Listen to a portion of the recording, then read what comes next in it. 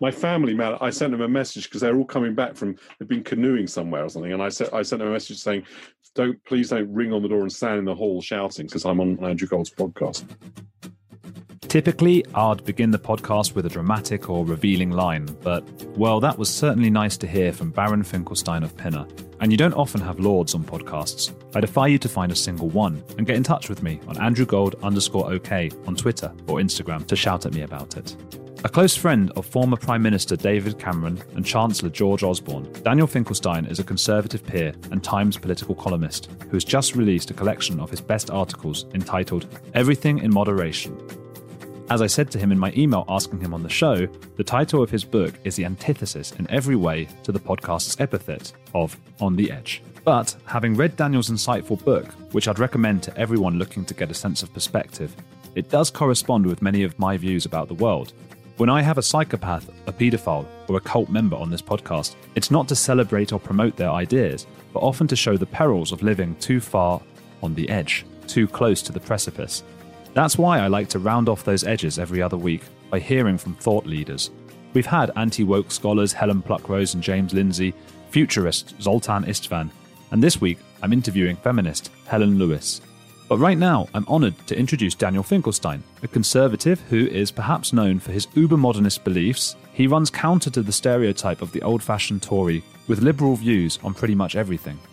With a father who had been exiled in Siberia and a mother who was a survivor of Bergen-Belsen concentration camp, he grew up with a clear grasp on the perils of the extremes and the safety and liberties extended by the centre.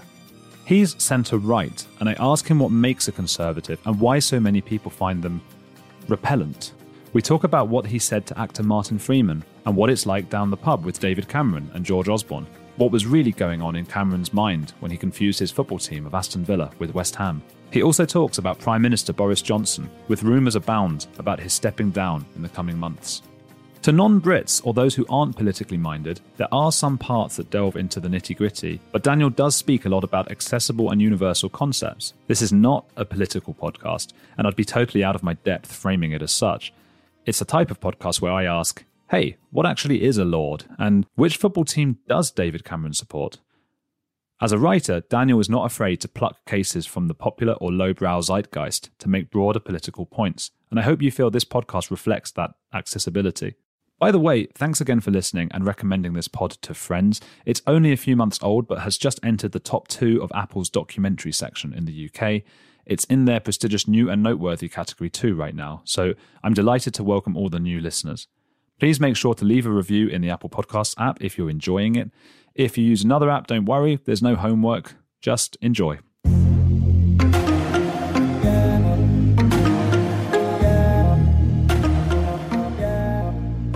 It's so funny while I'm reading your book, I'm hearing your voice all the time, and now I'm seeing you. Your voice is here. Thank you.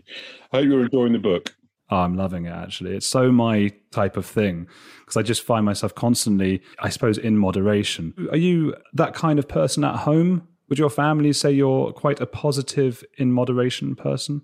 Yeah, I guess. I mean, I would say that I try really to learn from my parents, who very much saw things in proportion. I tell in the book of a story where my father died. My mother, who loved him very deeply, really loved nothing else. I came back from a game. Chelsea were playing Norwich City, and I came to find my father died while I'd been away. I knew he was very ill, and my mother was there. And after a few words about that, she said to me, "What was the score?" And that's very typical of my mum, because she thought nothing was more ludicrous than a sort of, her favourite joke was, apart from that, Mrs. Lincoln, how did you enjoy the theatre? And this was her version of that joke. She thinks that people who can't get things in proportion were ridiculous. And she taught me that, and I try to live by it. I mean, everybody has their own character, and I wouldn't say that I'm like always calm with everybody. I think it'd be dishonest to say that, but I try. Yeah. That's what I think I try as well, I wanted to bring up some shared history that we have. My uncle and aunt are members of your synagogue, and they know Rabbi Aaron Goldstein very well. They absolutely love him. I'm sure that if they're around the synagogue, we possibly know each other. Yeah. That's been a very important part of my life. In fact, just before talking to you, I was writing an article for the Jewish Chronicle about my reflections during the time of writing for the Times on being Jewish. And when you write a newspaper column, you have to write about who you are. I always used to tell columnists when they were writing for me, as when I was the comment editor of the Times, it doesn't just matter what you think. People have to care that it's you that thinks it.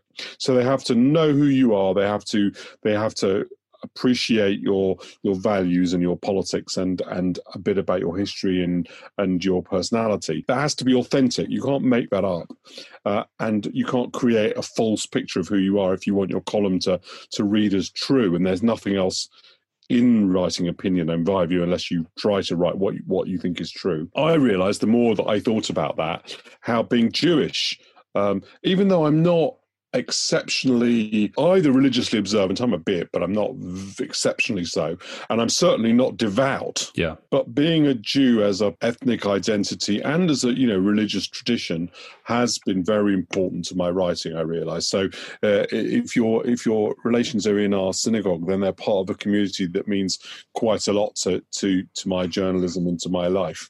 Well, and he's a very modern rabbi as well, Aaron Goldstein, from everything I've heard about him. And it's interesting because you have a very modern, I guess when people hear that you're a Lord and you're a conservative, they might imagine something different. You're very modern, uber modern, as you say right in the book, one of the uber modernists. And the person who sort of introduced us by Twitter is a friend of mine called Tom Gatson, who worked for Steve Barclay. He's very young, cool, trendy or whatever, good-looking guy. And in some ways, I suppose he's the antithesis of how many might view a conservative today. Yeah. Why is that? Look, there are a number of things. One of the things is that at the moment, I think the Conservative Party has made a sort of demographic choice, which I think is rather a short-term one. It's chosen to appeal to older voters. You have to build a demographic coalition somehow. And, when the Conservative Party thinks about where it puts its resources, for example, in the NHS or in an old pension lock, the triple lock on pensions, that is putting a lot of your resources in one generation. Jeremy Corbyn, when he had billions of pounds that he was throwing around, it was to people on tuition fees, right? So that's a different demographic choice. And so part of the answer is simply that the parties have made different demographic choices, and therefore there's a lot of young people who are more left inclined. That is not always. It is usually the case that young people, particularly males, are more pro violent solutions to things and radical overthrowings of things while they're young. But that can be right wing as well as left wing. Interestingly enough, the group in the United States who was most in favour of the Vietnam War, I think there's an essay on that in the book, yes, were young males, and in the United States, and you would have thought, given that they were the people who had to go fighting, they'd be the most opposed to it. Well, they were the most opposed to it and the most in favour of it. But more people in that group were in favour of it than any other group in the population. It's partly about the attraction of radical change, but partly about the demographics of prosperity in Britain. How would you then speak to a very young person who might have been you or me as a teenager or something? Because when I was a teenager, I totally went along with the, fuck the Tories and they're all horrible. Look, it's a very difficult decision for everybody because when you choose a political party, you're choosing a coalition. And the first point to understand is you are choosing to ally yourself with people who don't fully agree with you, if you bother at all with political parties. That's what you're doing. You can't. There aren't. I recognise this very early on in my political life. There aren't going to be millions and millions of Jews from Hendon Central, who with master's degrees in systems analysis. The world is a very varied place. So the first step in choosing any political background is to accept nothing's perfect, and you are going to have to ally with a load of people who don't agree with you. While it is tempting to believe that all you have to decide in life is whether you care or whether you don't. And then if you do, you're on the left, and if you don't, you're on the right. That is really much more complicated than that. The biggest problem in politics is the allocation of resources. And the making of resources, and that also involves trying to get more resources. I'm attracted to the right ultimately for two big reasons that has put me on the centre right rather than centre left. Yeah. I essentially think the capitalist system has been highly successful in lifting people out of poverty and creating prosperous and therefore liberal and democratic and tolerant societies. When that flags and fails, societies become less liberal, less democratic, less tolerant, and so therefore successful economies are critical. And that has been my first reason, my first big reason for being on the right. The second is that I believe that that you have to grapple with the fact that resources are finite. And while it is nice to say every difficult cause, every problem must have a government solution to which we can put money, it isn't actually the case. You can't do that. And I believe that the right has been more realistic about that. But I will acknowledge, if you join on the right, sometimes the right is slower than the left to see the importance of liberal causes, partly because the right, being conservative, it takes time for us to see that something is not a passing fad, that it's a genuine human right, or that it's a way in which society has changed. And so, and while conservatives are quite good at finishing reforms like gay marriage or full voting rights for women, we're not necessarily as good at starting those reforms. I think the right's record on gay rights was pretty miserable. Yeah. So I would say, the choice is not a simple one because not everybody is going to agree with you, but that's the reason for my choice. Okay. It's really interesting because I think a lot of people listening who are maybe how I was or how I've been, which is, the Tories are evil, or the Tories are this and that, if they read your book, you do sound really progressive. I mean, so the statue debate, for example, going on at the moment, you were very much, you were very understanding of the fact that Churchill was a white supremacist. I had a hilarious, although in some ways really frustrating, experience with the article that's in the book on Winston Churchill. In general, I haven't changed the headlines in the book from the headlines that were in the paper. But I did make an exception to this article. It said that Churchill was a racist, but he was a great man. That's what the headline said. But the real article I wrote was, in fact, that Churchill was a great man, but he was a racist. It's a different, and that's the way I put it. My audience for that column was people who, like me, think that Churchill did amazing things during the Second World War, which were very important to my family, as you know from my family history. So, like me, that was the case. But you cannot run away from his record, and you have to accept that he is a racist, and that is not just a standard that we impose upon him now because ideas about race have changed. It was actually thought about him at the time. And that's so I wanted to write that article. On Twitter, I got into lots of trouble from people who were saying that I was dismissing the fact that he was a racist and therefore and simply insisting he was a great man. It was one of those confected rows. It was really, really instructive. But as a result, I switched the headline round in the book. That's amazing how much difference reversing the clauses just makes. Maybe I would have got attacked anyway. I mean, one of the things that happens when you are a conservative is people make assumptions about you. I noticed this. I used to do this panel on Newsnight, and often that consisted of me saying quite critical things about the Conservative Party on a prime BBC show. And always I'd get Conservatives saying I've been great on the programme and Labour people saying I've been terrible. They hadn't really heard much beyond where my political background was. And you get that the whole time. Well, people don't care, do they, about anything? Well, it's more that I think part of our political identity is partisan, and we often don't assimilate much beyond that. That's I'm not saying I'm any different to that. I'm sure I can fall into that trap too. It's just quite noticeable. You're pushing a very, which I'm a fan of, this very liberal progressive conservatism socially. Does it wind you up when you're sort of trying to promote that side of it, and then Jacob Rees-Mogg sort of lies down on the bench like a maniac? But yeah, I mean, I've been, as you know from the book, there's a very critical essay about Jacob Rees-Mogg in there. And sure, I have a disagreement with him, but you have to decide ultimately who your allies are. So I have to take a degree of responsibility for him, right, as he does for me.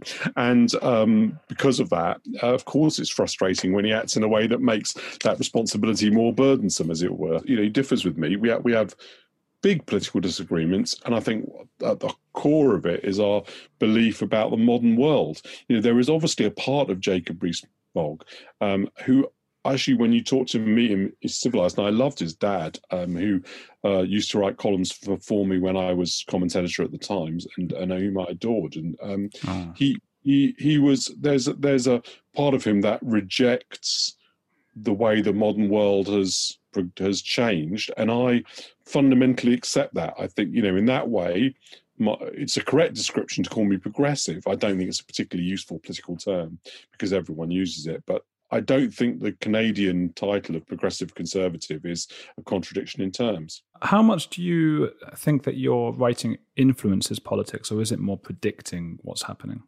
No, I try not to predicting, mainly because I want to avoid the obvious thing that will happen, which is you say something's quite likely to happen and then it doesn't, and the fact that you said it was quite likely is eliminated, right? So the truth is, all things that are going to happen in politics in the future are probabilistic. You can't say for certain what will happen. So there are relatively few predictions that are made in the book. I've tried to indicate in the book where it was I'd made bad predictions. In one or two places included those.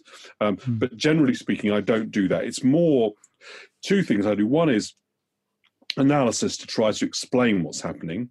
And the second thing I try to do is to try to shape arguments that some readers with my bent of mind will agree with, and helps them to express or deepen or understand their own argument. And sometimes, as a result of that, it emboldens my friends and maybe puts off those people who don't agree, or maybe makes them think again. You are quite friendly, am I right in saying, with David Cameron and George Osborne? Yes. Have there ever been moments where they've called you up and said, Daniel, what have you just written? Well, no, never annoyed, actually. George is a very close friend of mine, and so he'll tend to do it and he's also, as anyone who knows him, got sort of quite a good sense of humour, and he thought much of my commentary about the sort of need for more independence in politics was completely naive and ridiculous.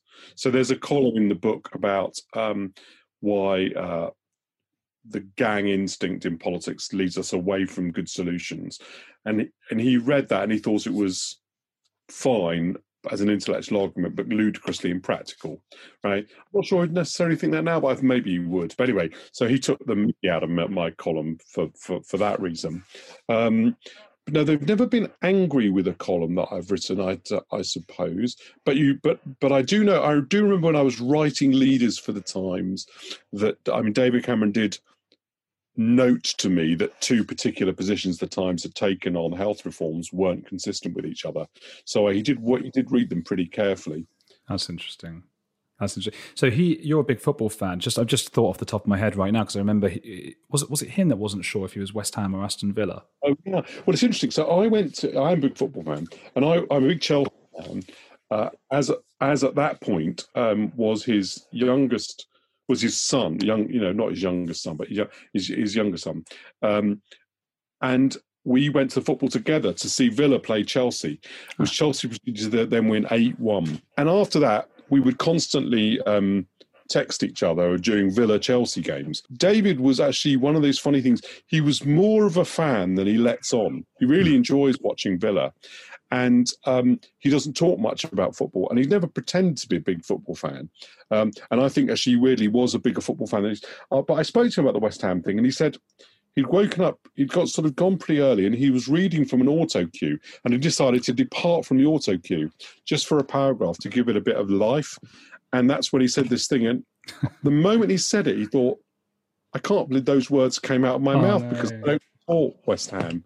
And so it isn't it isn't that he doesn't know which football team he supported. He just misspoke. People find that difficult to believe, but one of the reasons I know it's true is because I know that particular instance is true.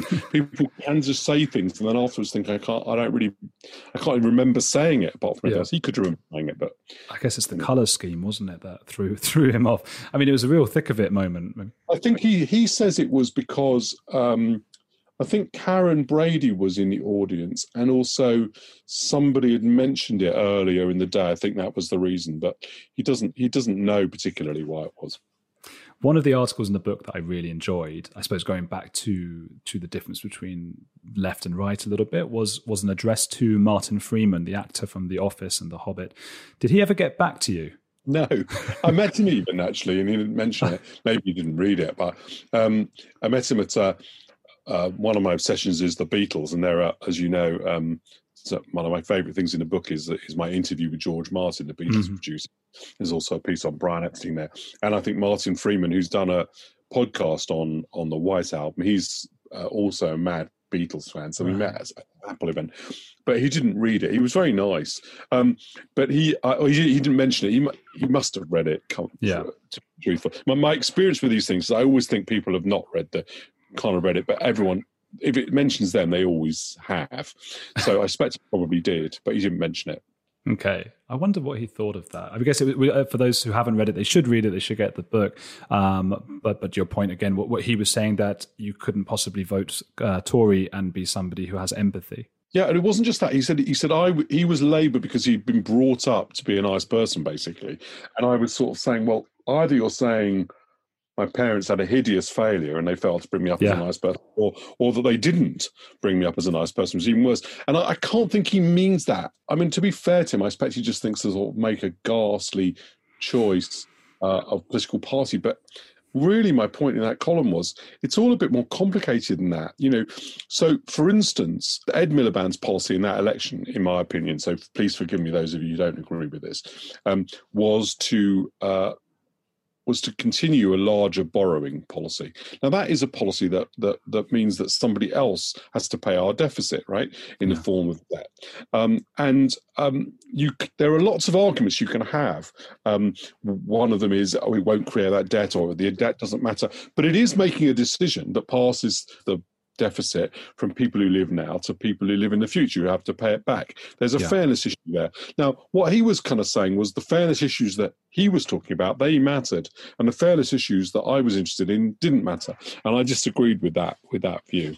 But I did say it. I thought it was quite brave of him to do a political broadcast, and there's something very attractive about his personality which made it very effective. Not Ed Miliband's, who as a public figure didn't appeal, and that's an interesting thing, because I think anyone who meets him, I do like him. Why is it that these people always seem much more charismatic and likable once they're, after they've been in office or leader of the party? So part of it is that once a sort of view has been taken about who Ed Miliband was and what he was doing, it builds into a story about him, and everything has to be consistent. And some of it is completely ludicrous. That idiotic story about the bacon sandwich was grotesquely unfair on him. Right? Yeah. It was sort of taken to personify his leadership in a way that told a story about him in a way that was completely absurd. And I do think there was that thing with Gordon Brown as well, where he was supposed to be utterly brilliant before the election that he didn't call in 2007. And then the moment he didn't call it, he was thought to be that, like, everything he did was incredibly stupid. Well, it wasn't very likely that he was either a genius before or a dolt afterwards. Yeah. And I think sometimes you have these stories and we build up about people, and it's not very fair. A few decades ago, private citizens used to be largely that, private. What's changed? The internet. Think about everything you've browsed, searched for, watched or tweeted. Now imagine all of that data being crawled through, collected and aggregated by third parties into a permanent public record. Your record. Having your private life exposed for others to see was once something only celebrities worried about. But in an era where everyone is online, everyone is a public figure.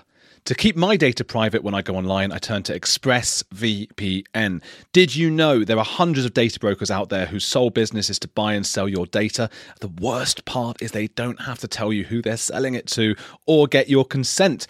One of these data points is your IP address. Data harvesters use your IP to uniquely identify you and your location. But with ExpressVPN, my connection gets rerouted through an encrypted server and my IP address is masked. Every time I turn ExpressVPN on, I'm given a random IP address shared by other ExpressVPN customers. That makes it more difficult for third parties to identify me and harvest my data. And the best part is how easy ExpressVPN is to use. No matter what device you're on, phone, laptop or smart TV, all you have to do is tap one button to get protected. So if, like me, you believe that your data is your business, secure yourself with the #1 rated VPN on the market. Visit expressvpn.com/heretics and get 3 extra months for free. That's expressvpn.com/heretics. Go to expressvpn.com/heretics to learn more. Hey, it's Andrew. If you're enjoying Heretics, there's another podcast I want to recommend to you, especially if climate change, global conflicts, and an upcoming election are making you feel like we're on the brink of disaster. What Could Go Right is hosted by Progress Network founder Zachary Karabell and executive director Emma Varvaloucas. On What Could Go Right, the hosts sit down with expert guests to discuss the world's most pressing issues without resorting to pessimism or despair that we hear so often. Instead, they look back at how far society has come and look forward at what it will take to achieve an even brighter future. Is progress on the way? They may not have all the answers, but on What Could Go Right, they're asking the key questions. Tune in to hear interviews with upcoming guests like writer Coleman Hughes, CNN host Fareed Zakaria, and economist Alison Schrager. If you're looking for a weekly dose of optimistic ideas from smart people, join them every Wednesday on What Could Go Right, available wherever you get your podcasts. I think so going back to the Martin Freeman thing, I think there's a lot online, but it gets very toxic, the debates between sort of left and right. And the right and the centre often call the left snowflakes, that term. And I've been thinking for ages that that's the worst possible term from a PR perspective that the right could call the left, because it's exactly what they want to be called.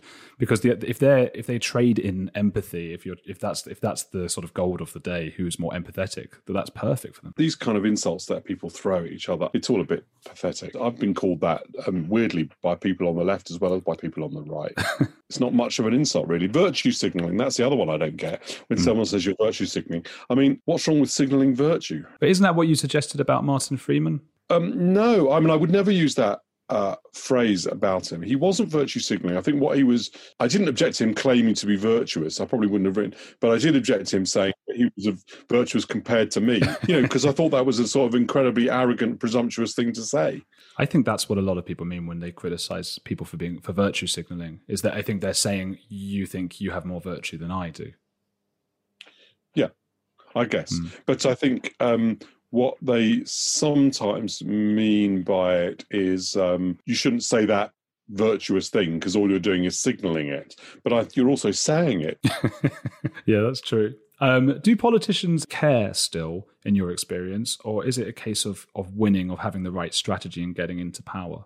All of them do care, even if they're not empathetic people. They end up caring as a matter of professional necessity.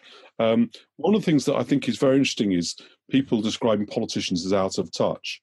And some politicians have a better grasp on what voters think than others, and some are kind of able to absorb it more than others. But the truth is that if you're involved in politics, you spend an awful lot of your time talking to people. You end up absorbing what other people think a lot of the time, and you end up caring about people's problems. You can't avoid it, really, unless you're a completely uncaring sort of person, which can happen in all walks of life. Mao was a total narcissist, so just as an example. So people can be like that, but it's unusual. And I think as people progress in politics, they may become more professional. They may become more aware of how to win and lose elections, but they never lose caring about what people think and believe and are willing to accept and what they think is right and wrong. So if you're, I don't know if you're down the pub with David Cameron or whatever, what is it like? And did when he was in power, was he concerned? I guess he must have been concerned more about his position and when you're that high up and everyone's scrutinizing you. But was he also worried, like, oh God, I'm worried about these people and those people and how I can help them in society? Sure, of course he was. I mean, look, it was a very difficult period then because he ended up coming to power just as they were having to cut public spending. And I remember sitting with George in number 11 and him saying to me, I can't believe that Gordon Brown went around the country opening all these Sure Start centres and I've now got to go around the country closing them. And he was very worried about that. But he also thought, and I think he was right, that we had a big structural deficit and he had to do something about it, and it required him to be tough about it. And actually, it's not enough just to care about things. You also have to, take a reasonable view of the overall budget and make decisions about priorities. You have to be fairly tough to do that. You've got to do it in the end, and you've got to therefore have a degree of robustness. And I guess that robustness gets mistaken for a lack of empathy by some people. Yeah, I would think it did. You can be completely caring if your economy is going down the drain and you can't afford to pay for anybody's benefits. It doesn't matter if you care that they don't have it. If they don't have it anyway. I was living for a while in South America, about 10 years. And there was I was in Argentina. There were so many Venezuelans who had to get down there. And when I saw Corbyn, he refused to criticize what was happening in Venezuela whenever he was asked. What were your biggest concerns over if Corbyn had gotten into power? Well, okay, so there were two things about his position on Venezuela, both of which concern me. The first thing is that Jeremy Corbyn took a Lenin's view of imperialism. Lenin's view of imperialism was that capitalism was only made possible by the imperialist policies that colonized other countries and expropriated their property. As a result of it, if you wanted to end capitalism, what you have to do is to support the anti-colonial resistance movements of other countries. And that was therefore his foreign policy, right? And he was, as a result, supporting a lot of regimes, including that in Iran, and actually Putin as well, whom I thought were fundamentally anti-liberal. And I thought that was also true in his support for Chavez. My second problem is that I think he thought that Chavez's government was a model. And in a way, it was a model. So what Chavez did was he borrowed very, very large sums of money, closed down the ability of the oil industry to raise prices, and raised the salaries of all the oil workers. This was incredibly popular with everybody, except for the fact that it meant that you couldn't maintain the oil wells, because if you increase the salaries and cap the prices, you haven't got enough money to reinvest. And so what happened in the end was that the oil industry began to collapse as well. He appointed, his own mates to run it and all that. And Corbyn openly thought that was a Bolivarian model that we all ought to follow. Would a third thing be the potential, especially with your past, I was going to say anti-Semitism. I mean, your father escaped Siberian exile, was it? And your mother was in a concentration camp. So does that, with that in mind? Yeah. First of all, I don't want to sound hysterical about Jeremy Corbyn. I don't think he's not Stalin. It was the wrong end of the ice pick. My view is that socialism has never found a workable model that doesn't end up in oppression and complete poverty. That doesn't mean that social democracy hasn't. Social democracy is completely possible, and it's been tried elsewhere. Corbyn did not believe in that. Corbyn did not believe in social democracy. Neither did John McDonnell. They believed in socialism, which was something different to that. I believe that to be completely impractical. And in the end, I think it does lead to oppressive regimes. So one of the constant arguments in my book, and hopefully it leads to some of the lighter things as well, to the piece on David Bowie, on Brian Epstein, on George Martin, on Walt Disney. Yes. Is the importance of capitalism to progress and to cultural diversity and even to progressive change. One of my fears about socialism is it would stymie that as well. That Disney article was great, and you were saying that he was falsely labelled as being an anti-Semite. So where do you stand on Corbyn on that matter? I'm very careful about using the phrase anti-Semite to describe him. I think in the end, the best way of describing him is he became an ally of anti-Semites, and a lot of anti-Semites were allies of him, and he didn't want to do anything about it. He thought the whole thing was phony. He couldn't see it in front of his eyes, and as a result, again and again, he did things that were anti-Semitic. So, for example, his endorsement of a grotesquely anti-Semitic mural was an example which he couldn't see was anti-Semitic. Was an astonishing example of that. So, partly because I think you should use the word sparingly, I have never publicly called Jeremy Corbyn an anti-Semite, but I think that he definitely, brought into the Labour Party and saw as allies a lot of people who were anti-Semites, and he couldn't see that and didn't want to do anything about it. Yeah. Did you call him that privately? No, I didn't. I don't do that. One of the things about the columns actually is you end up pretty much writing publicly whatever you think. You can't really divide yourself if you don't.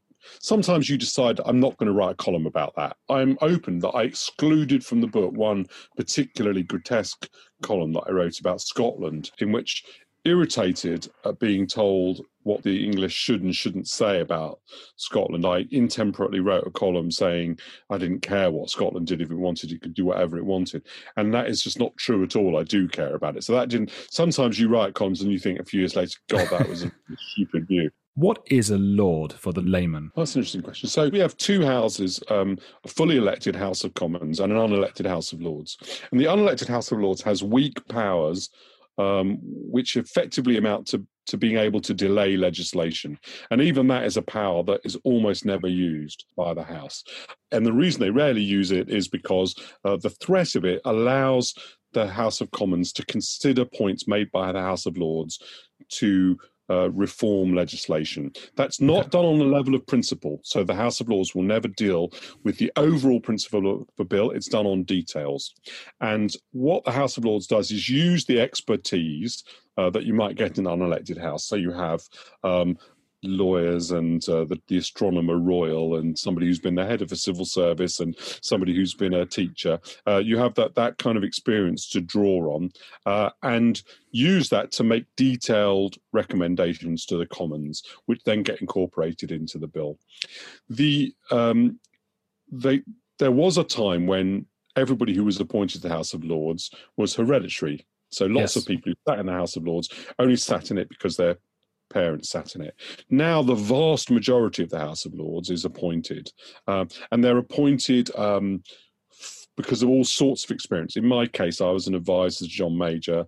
I'd been an advisor to William Hague, and then I was close to David Cameron. He relied on my advice, and he thought I'd make a good amender of legislation. That's why he put me in that job. It's a slightly weird thing because it's also an honour to be a Lord, obviously, in addition to the privilege of sitting in the House. And so there's a slight muddle between the legislative appointment and the honours system, which I think probably could do with being reviewed. But if we did have an elected chamber, you would have a chamber that was, there was a lot to be said for it democratically, but it would either approve everything that the government did because it had the same majority as the House of Commons, or it would stop everything the government did. The one thing that makes the second chamber work is that because we know we're unelected, we retreat once the House of Commons has made it clear that it's not moving. I guess that could be abused, though. Because I've heard that a lot of people, it's because they give big party donations, get appointed. In general, the appointments to the House of Lords are people who've got expertise of one kind or another. There are, in the House of Lords, some business people, and naturally speaking, those business people who've been appointed to the House of Lords also tend to have been donors, right? Because if you're a big Conservative or Labour person who's got lots of money and you're a huge supporter of the party, it's liable that you will have given some money to the party. But, for example, Lord Bamford, right, and who's the head of JTB, is in the House of Lords, well, not because he's donated to the Conservative Party, although he has, but because he runs a big industrial concern and his experience is therefore valuable. I think there are strong arguments for a more democratic chamber, but there is a problem with it. An elected chamber would assert its rights, and every piece of legislation would either go sailing through or would be delayed. I don't know how to solve that problem, even though I see the argument for an elected chamber. But I'm just saying that is what will happen. I don't feel particularly protective of it, to be quite honest. It's actually quite a burden on my time to be in the second chamber. I'm not sure. I kind of love it above all other things. I'd certainly very happily be gainfully employed doing other things. But I agreed to do this. I thought it would be interesting, and it is. It's quite a cool thing to have in your name as well, isn't it? Yeah, look, it was a great... I'm not running away from that because it would be silly. No, it was a really nice thing to happen. Oh. It was something that... Also, I'd given a lot of advice and time to prime ministers, to governments, to political leaders, which I thought was important in advance of the things that I believe. It was lovely to have that acknowledged as well in such a generous way. So, yeah, it's a nice thing. One of the things that you talked about in the book, which was interesting, again, is the private life of a politician gives us the insight of their character. You talked about Berlusconi, of course. How do you feel about that with respect to Boris Johnson? Look, so the point I made there was I don't think it's automatically a resignation issue that somebody's got a complicated private life, partly because you don't always know every detail of it and every reason for it. But it's certainly an insight into them, and not something that, those people who say, I don't know why the tabloids run all these stupid stories, they're totally irrelevant, don't think it's irrelevant when it comes to Boris, right? Yeah. And they're right. If you were trying to write a rounded portrait of this Prime Minister, how could you possibly ignore his love life? You can't. It's an insight into him. There are lots of things about it, but just as an example of it, Boris is quite an undisciplined individual. And he's always at the centre of it, of his own story, right? And both of those things are present in his behaviour towards his partners and spouses and other women that he's had relationships with. And you can't pretend that's not true about him. But I flatly disagree with Boris in his columns, who argues that this doesn't matter. And of course, it doesn't mean that every decision that he takes is only relevant. This is important only to that. But if you are going to be Prime Minister of the country, it's perfectly reasonable that people take a rounded view of who you are as a person, because all of that does matter. It does say something about you. Obviously, it broke the news, or rumours broke, that he's looking to step down, or he's not up for the job since his corona and all of those things. I've also heard that there's a suggestion that he actually has more children than anyone realised. I don't want to speculate on that. That's, I mean, I don't know anything about it really. No,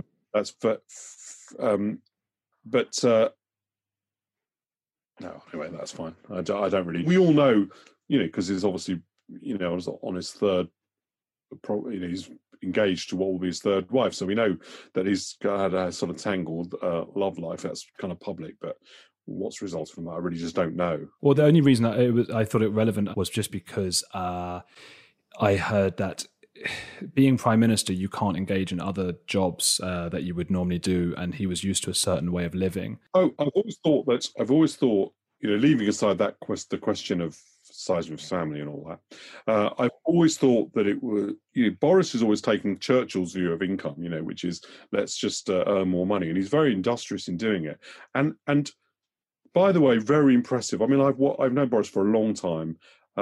What he's succeeded in doing in making himself a public personality, even leaving aside the achievement of becoming Prime Minister, what he's succeeded in doing, because let's not eliminate from a consideration of his character this immense side of it. He is incredibly industrious, right? For all that people say he's lazy, nonsense. He is incredibly industrious.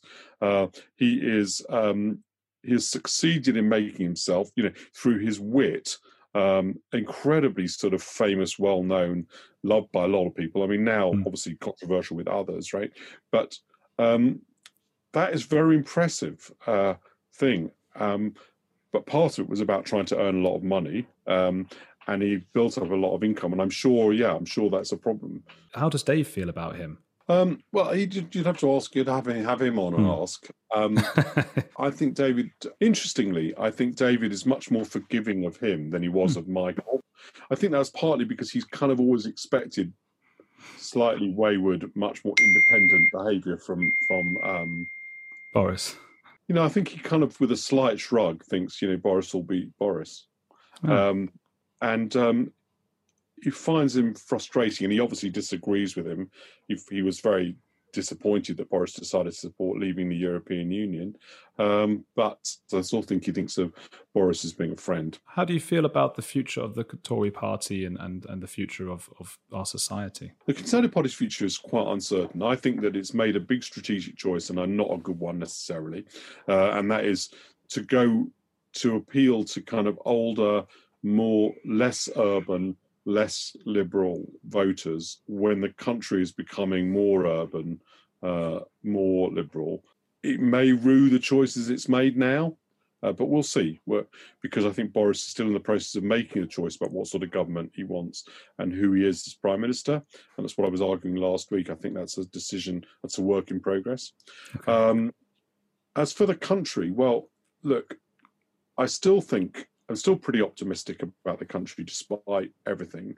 I do think we've made our life more difficult by leaving the European Union, but we'll wait and see who was right about that.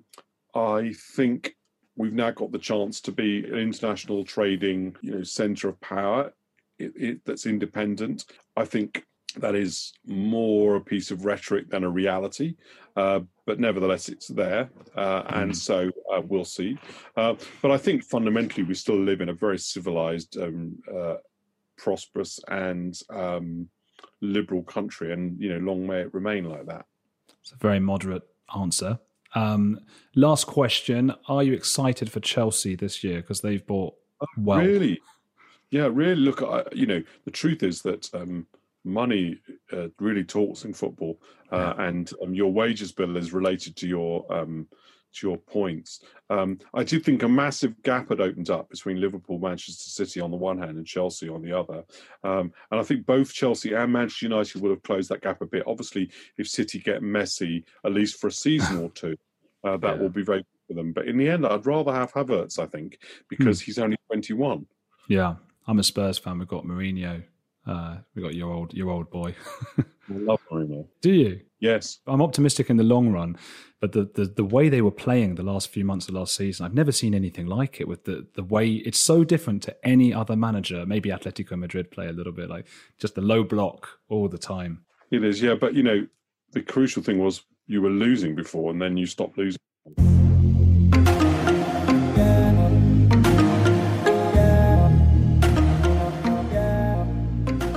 Maybe Daniel's thoughts on football give something away about his political side. The Tories, in his mind, may not be pretty, but they get things done. In that sense, Tottenham's Jose Mourinho is the archetypal Tory, able to win ugly.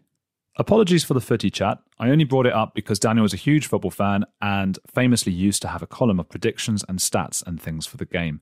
It was amazing talking to a lord, a baron, a Times journalist with an OBE. He was clearly mature enough not to gossip or dish out the dirt I was looking for with respect to Boris and his potential kids. But it was great to get an insight into what these people, who seem like machines in suits, are really like. If you enjoyed that, please make sure to review on Apple or share with friends. It all really helps more than you probably realise. I'm not 100% about which podcast will go up next Monday, but I am recording one this week with Helen Lewis, so it might be her.